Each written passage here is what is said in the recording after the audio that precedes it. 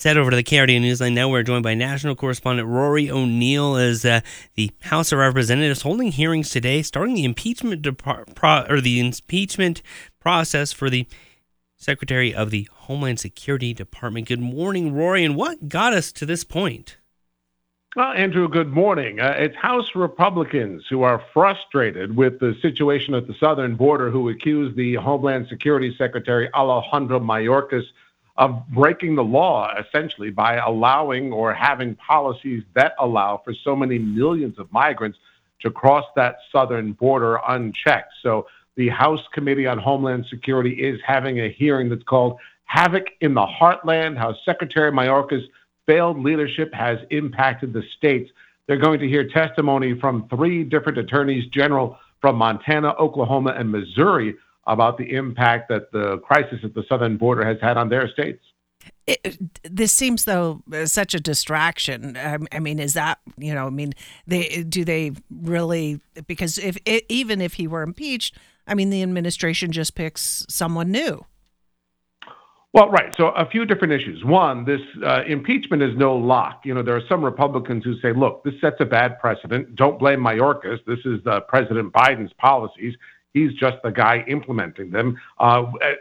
Do his actions, do they equate to high crimes and misdemeanors? Some question about that as well. And a lot of this, as you suggested, is you called it a distraction, but some others would say, look, this is also a big fundraiser for Republicans. Immigration is probably the number 2 issue in most polls for Republicans. I should point out it's a rising issue for Democrats, still coming in, though, at number 4 or 5. But more Republicans are concerned about the issue at the southern border, and this is a big fundraising opportunity for them as well to use this for their advantage. And is it similar to the process that, we see, with a presidential impeachment that they could go through? He could be impeached, but there could be, something in the Senate where he's not convicted and he stays on the job?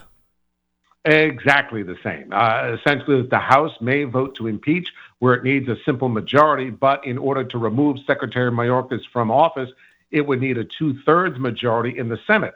And because Democrats already have a majority, and again, some questions about whether or not it's really fair to blame Mayorkas for the Biden policies.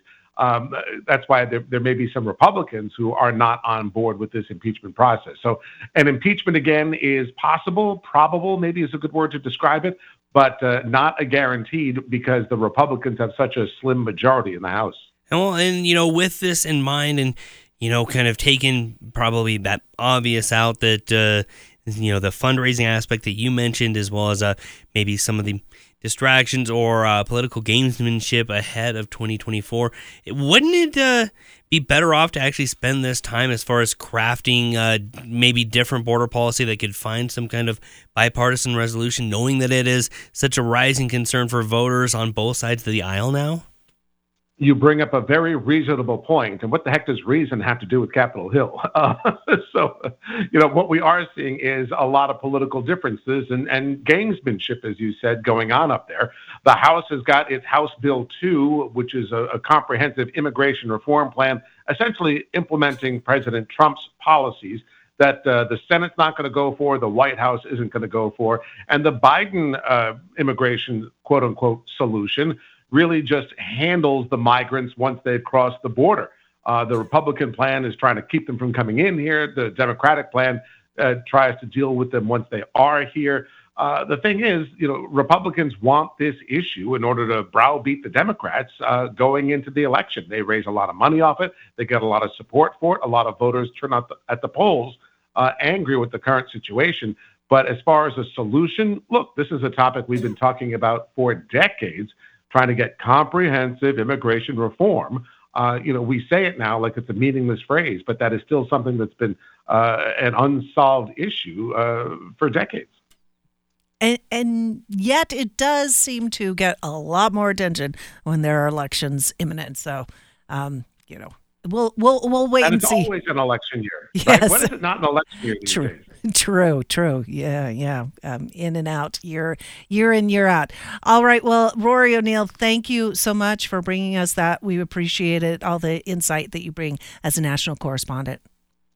Thanks, Shannon.